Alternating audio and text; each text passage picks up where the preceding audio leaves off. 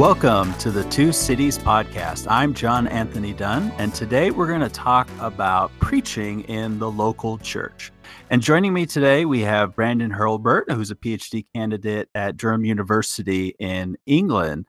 Welcome, Brandon. Hey, thanks, John, for having me.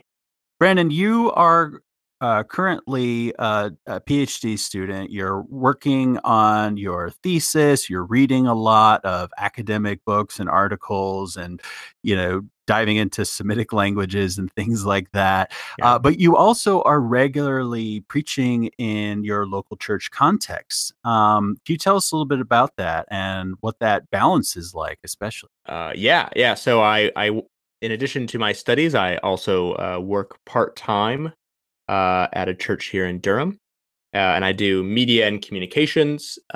And occasionally, they'll let me preach to either everyone's joy or detriment. But no, it's really fun. I've been at the church for since we got here 2.5 or so years ago, and I've been preaching for I think a year and a half or so. Kind of lost track, but yeah, it's really fun. It's not it's probably about once a month or once every 3 weeks or so. And it's been fun most of my research is in Old Testament. And at the moment we're going through the book of Exodus, so that's really fun. It's like, Excellent. oh, I know something about this. Yeah. But so far, before this sermon series through Exodus, most of my preaching at this church and at other churches has always been either in the New Testament or it's been in like spiritual formation, which I always thought was really funny because I do Old Testament. Right. No, that's great. That's awesome. Well, how about tell us a little bit about preparation for you? So, as somebody who is academically inclined, scholarly in orientation, what does preparation look like for you when you're thinking about how to preach to God's people? Yeah, that's a great question. It probably changes every time I preach because I'm always constantly trying to learn what is the best way to prep. I think the constant either that should be there or is there is lots of prayer. I think that's the thing that we take for granted. We go, oh yeah, of course, we should probably pray about this. But yeah, just praying a lot and waiting and trying to listen to see what God wants to say. I think depending on the passage, especially if you're familiar with the passage beforehand or not, I think you kind of know what you're going to say generally. Like you don't have all the words, but you know the general main message of a text is if you're familiar with it. Or sometimes there's going to be obviously really difficult texts that you have to preach, and you're going to go, I have no idea what that means, and then you probably should do lots of study, Right. and you look at all the commentaries you can get your hands on. But I think generally, if it's a text that you are familiar with or what have you, you kind of know the general content of your sermon. You know the message. You know the like take home point you want people to have.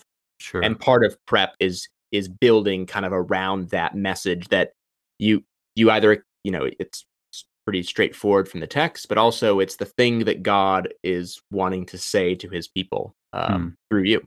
Yeah, what about the actual process of preaching then? So you've done some preparation. Does that preparation include, for example, creating a manuscript for you? What formally is the process of preaching like for you? Yeah, it's a good question. So I do manuscripts because at the moment the sermons at our church is about 20 minutes. And I grew up in a context where preaching was like 45 minutes to an hour. And so same, that's that Calvary Chapel background. Yeah, right? yeah, exactly. And at the church I was at before moving here, we had about 45 minutes, and then I think we docked it down to about 30, which I think is I think 30 is like prime. But 20 feels like to me is not enough time to say all that I want to say. Yeah, I would feel that too. Yeah, so I do a manuscript so that I know exactly how much time I will speak for. Yeah. And then obviously you you give room for the Spirit to, kind of ad lib and say other things that Mhm. you think need a bit more fleshing out. But I think early in my, earlier times when I've preached, I've done the manuscript. I've done the long kind of very detailed notes. Mhm. And I found that didn't work out well because I would then just kind of read my notes, but it would be like an incomplete manuscript, Right, and it right. was just really stressful. Mhm. And then following that, I think my worst preaching experience was I did like the 3 bullet point kind Uh-huh. of you just have the 3 points. These are the 3 points you're gonna do, Uh-huh. and that's all you have on your sheet. And it was awful What because why was it so awful? because it was just me reading those same 3 Bullet bullet points over points and over? over and over and over Oh, that's again. beautiful. That's beautiful. Ugh, because and yeah, it just I was like, "I don't know how to transition between these points." And Uh-huh. then I think halfway through, I just was like, "Uh, uh, okay, let's just, like, open the Bibles and read this out," like, and it just ended up walking through the text. But Mm. it was just, I felt in the moment, I felt this sucks. Yeah, yeah. Oh, that sounds awful. Uh God is faithful. Amen. So I have kind of two questions related to you as somebody who's pursuing a, PhD. So the first part of that I'm curious to hear more about is how you would say that helps the process of preparation, or does it hinder the process of preparation? Yeah, that's a good question. Well, I think generally it helps. Generally it helps. Doing a PhD gives you kind of lots of tools rather than knowledge. Mm. It gives Hmm. you lots of tools to be able to read and analyze a text. Being in a place like Durham, you have a lot of resources. Um, Hmm. you have other people who are doing biblical studies and theology that you can chat to. So, like, there's a lot of resources and tools that doing a PhD and living in a place like Durham can really help. I think very practically, I think I work a lot more with the languages than I think typical. So, Hmm. if it's in the New Testament, I'm hopeless, unfortunately. But if it's in the Old Testament, then I can actually spend some of my because generally I'll probably be a little bit familiar with it. Hmm. I'm actually just able to spend a good portion of my study time sitting in the Hebrew and sitting in the text itself, Hmm. um, getting familiar with it and reading it. And usually, I think before I'd preach other times earlier in my life, I wouldn't know which commentaries to read, so I Hmm. would just try to read all of them. I still try to read all all of them, Hmm. but I at least know which ones are important to spend more time on because you become familiar with these works, and so I think that's been helpful. Hmm. Where it hinders, I would say, is one is, when you're doing your study, you end up either going down rabbit trails or you'll find something that connects to your thesis and you go, "Oh, this is so crazy." And then you start thinking about everything else, everything other than your sermon. The second thing I would say is we all bring our own questions to the text that we're interested in. And so one of the questions that I have, is about violence and is about how does, Hmm. Christians read the Old Testament, in light of the teachings and work and person of Jesus Christ. Now, sometimes my question isn't your question. I think sometimes in sermons, it might be unhelpful for me to be like, "Oh, let's talk about this thing, and this thing that I'm, Mm. personally very interested in." Yeah, right. And it's but like 75% of people have never thought about that issue. So, Right, right. they're just thinking about how to be a normal human in their workplace. How can they Mhm, love and serve Jesus in their 9 to 5 job? And, mhm. me going in about, source and redaction criticism in this book of the Old Testament is not going to edify them and is not gonna get them closer to becoming more like Jesus at all Right, in right. any capacity. Mhm, right. On the other side of being a PhD student and somebody who's diving into text deeply, and thinking about how PhDs help or hinder preaching, I'm also curious because with our rigorous studies in our PhD programs, we're also preparing to be teachers one day, right? We're Mhm. preparing to be in the classroom. And so I'm wondering if you can share a little bit about what you see as the difference between teaching and preaching. Yeah, that's a really good question. I think they're probably more similar than otherwise. I think they're probably a bit, two sides of the same coin than different ball game. I'm mixing my metaphors here, but Oh, yeah, yeah. um, but Go for it. yeah, I think they're really similar. Is that your aim is to communicate something true within teaching? Obviously, it could be I think a lot more interactive. You can do Mhm, small breakout groups. You have seminar. mhm. You can they're going to write you a paper at the end of it. At the sermon, at the end of a sermon, it'd be really weird if they had a test or they Right, had right. a paper because ultimately the paper, the test, what it is Monday through Saturday in their Mhm, lives. mhm. And, you are no That's longer, a good way to put it. I like that. yeah, when you're preaching, you aren't the teacher. Mhm. You are simply the voice, the Right. vessel through Mm. which the Holy Spirit and God is communicating through you. Yeah. Um, so you don't you're not giving the test. You're not setting the questions. You're not, you are just trying to be faithful to what God has, wants to communicate through you to Mhm. these people in this particular time and place. Mm. With teaching, on paper, you are the professor, you are setting the questions, the exams, the papers. You have a bit more hands-on approach, and God, that's a calling as well. And I think, you can honor, obviously you can honor God in that, in your vocation in that way. Mm. But I think, yeah, the aims are a bit different. The way you view yourself, I think, is a bit different. And I think in terms of content, you can spend a little bit more time on a book or a verse.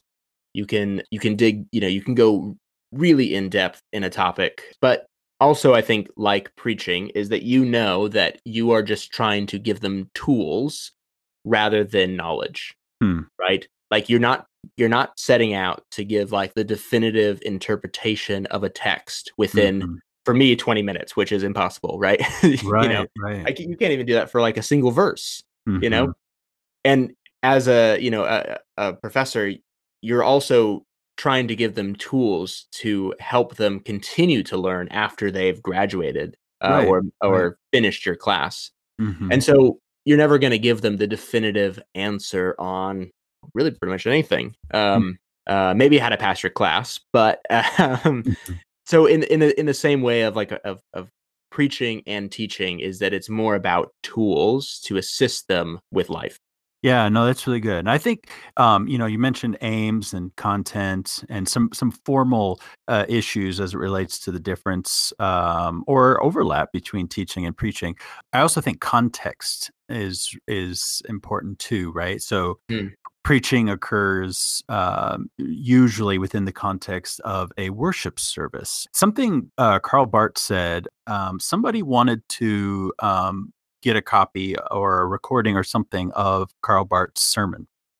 uh-huh. And he didn't want to do that to whomever, he didn't want to provide that to whomever asked, because he said the whole worship service should be recorded in that case, not just my sermon. I really liked that idea because it's very common, right, nowadays to provide, podcasts of sermons. Many churches do this to Yeah, provide, I do that. to provide recordings of sermons to make those available readily. I mean, I've listened to countless sermons by all Yeah. kinds of different pastors, but I'd never listened to the entire worship service before, and the context in which that sermon was preached. I really like that idea, and I just wonder what you think about it. The idea that sermons, as would be implied by this idea, sermons cannot be abstracted from the worship context in which they are delivered. What do you think about that kind of Yeah. an idea? I definitely agree. I don't I wouldn't want to listen to a podcast that was an entire worship service, though.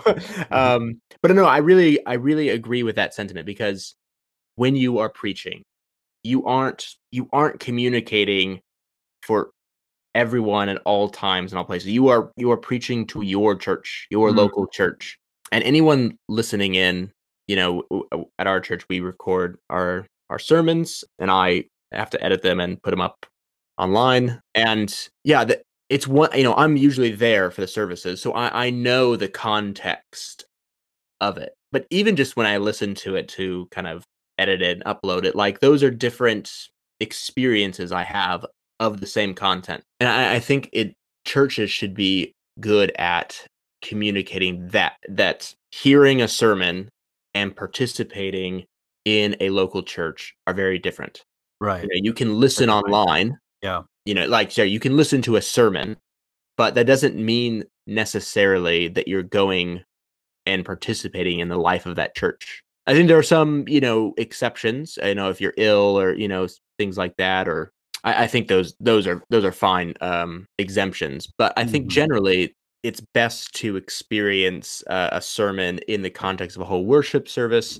Because the liturgy really will, kind of Mhm. bookends the service, bookends your sermon. Though, usually when I preach, I meet with the person who's leading the service, and we kind of construct a service. We Right, yeah. construct the liturgy and we go, okay, well, should we have confession and absolution before the sermon or Mm, after? Because typically it's before, but sometimes you're preaching something like, I think I think that this is going to be really meaningful and that it's mm, going to be better to confess our sins after we've heard what God has to say mm, here. Or, what have you. And the worship leader will also be contacting me as well and saying like, okay, what songs will really fit well with the service. And I think it works out really well when all of the service leaders are talking, with each other, and then you end up experiencing an entire service that's meant to really engage you in mm, very different ways right. through worship and music, but also your emotions, but also your mind as well, and then your response as you are saying and repeating the liturgy, and the calls or responding to the calls. I think all of that you miss if you just listen to the sermon. Mhm.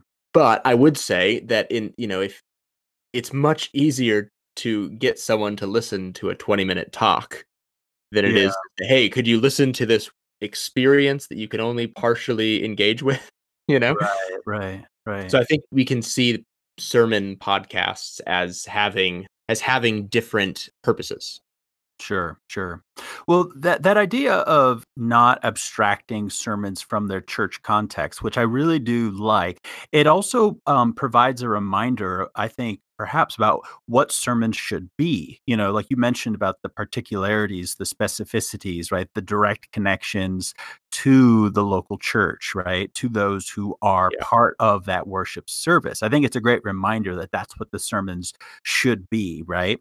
That they do have a particularity to it that we can't generalize into every other context. I think it's at least a reminder that our sermon should strive towards that, and it brings up a question. I think this might be a good place for us to end with a kind of final thought about this, about how do we preach in a way that we're preaching to our local congregation and not preaching at them. I think this is a good maybe segue from that whole discussion about that particularity and the specificity. Yeah, how do we preach to people and not at them? Yeah, that is a great question. I don't have an answer. It because I struggle with it in my own preaching. Mm, And when I see other people preach, there is always this it's never something I can point to specifically, but mm, in sometimes in other people's preaching, it just feels like I'm watching them practice it in front of a mirror. gotcha. Or I hear what they're saying, and everything they're saying, I go, "Yes and amen," but the way that it's being delivered and communicated, it feels like I'm watching a TED Talk. Mm, And I don't mean that in a negative way, like they're performing and, they're being prideful. I'm not saying that, but I think it's just that idea of talking to someone and feeling Mm, like as a member of the audience, that you are speaking to me in a right, really personal way, that you right. know what's going on in my life, and that has impacted the way that you have that has influenced the way you have prepared for this sermon, that you Mm, know what's going on in the hearts and lives of your church, and mm. that is kind of feeding into the way you've prepared your sermon. Some of this might be related to what we were just talking about, the idea that we want to preach with specificity and particularity, right? So the more kind of universal it is, the more sort of at you the preaching might feel, you Mm, know. yeah. So I think maybe one, I guess, bit of practical advice outside of the formal and stylistic ways that some people can just kind of aesthetically preach in that way. I think one of the bits of advice perhaps as we think about this and reflect on it is trying to provide some anchors that really do land in our audience, right? Ways in Yeah. which we are sort of planting our flag that like this is a sermon for the people in the room. Mm. Yeah. Yeah, and I think one way to do that, maybe helpfully, would be, I think, vulnerability in Mm, the mm, pulpit, I think, is actually really helpful. right. Not so that you are only talking about yourself when you're in your sermon. That's bad. Don't Mm, do that. Or making yourself out to be the good guy or the savior in every situation. yeah. Yep. Also bad. Jesus is our savior. Let's Right. remember that. Um, but I Right. think being vulnerable to say, like, "Hey, had this, like, really, terrible time, or I was, doing XYZ, right?" And then this person, Jimmy, in our congregation, he helped me out. He helped me, or this Mm, person in my right. small group, we had this good, and you're then now drawing members of the congregation who are likely to be in your audience. You Right. are drawing them into the action of your sermon, Right. that they are no longer only part of the audience, but now they're actually kind of actors and characters in your Mm, sermon. And I mm, think that might be a helpful way to kind of make it less about, the word coming down to, from on high in the pulpit, but mhm. kind of being a community event Yeah, where we're all receiving. a more imminent, and incarnational approach to preaching. Yes. Yeah, that's great. All right, well, Brandon, this has been a wonderful discussion. Thank you so much for joining us and talking about juggling PhD life alongside a active preaching ministry. Yes, yes, my pleasure.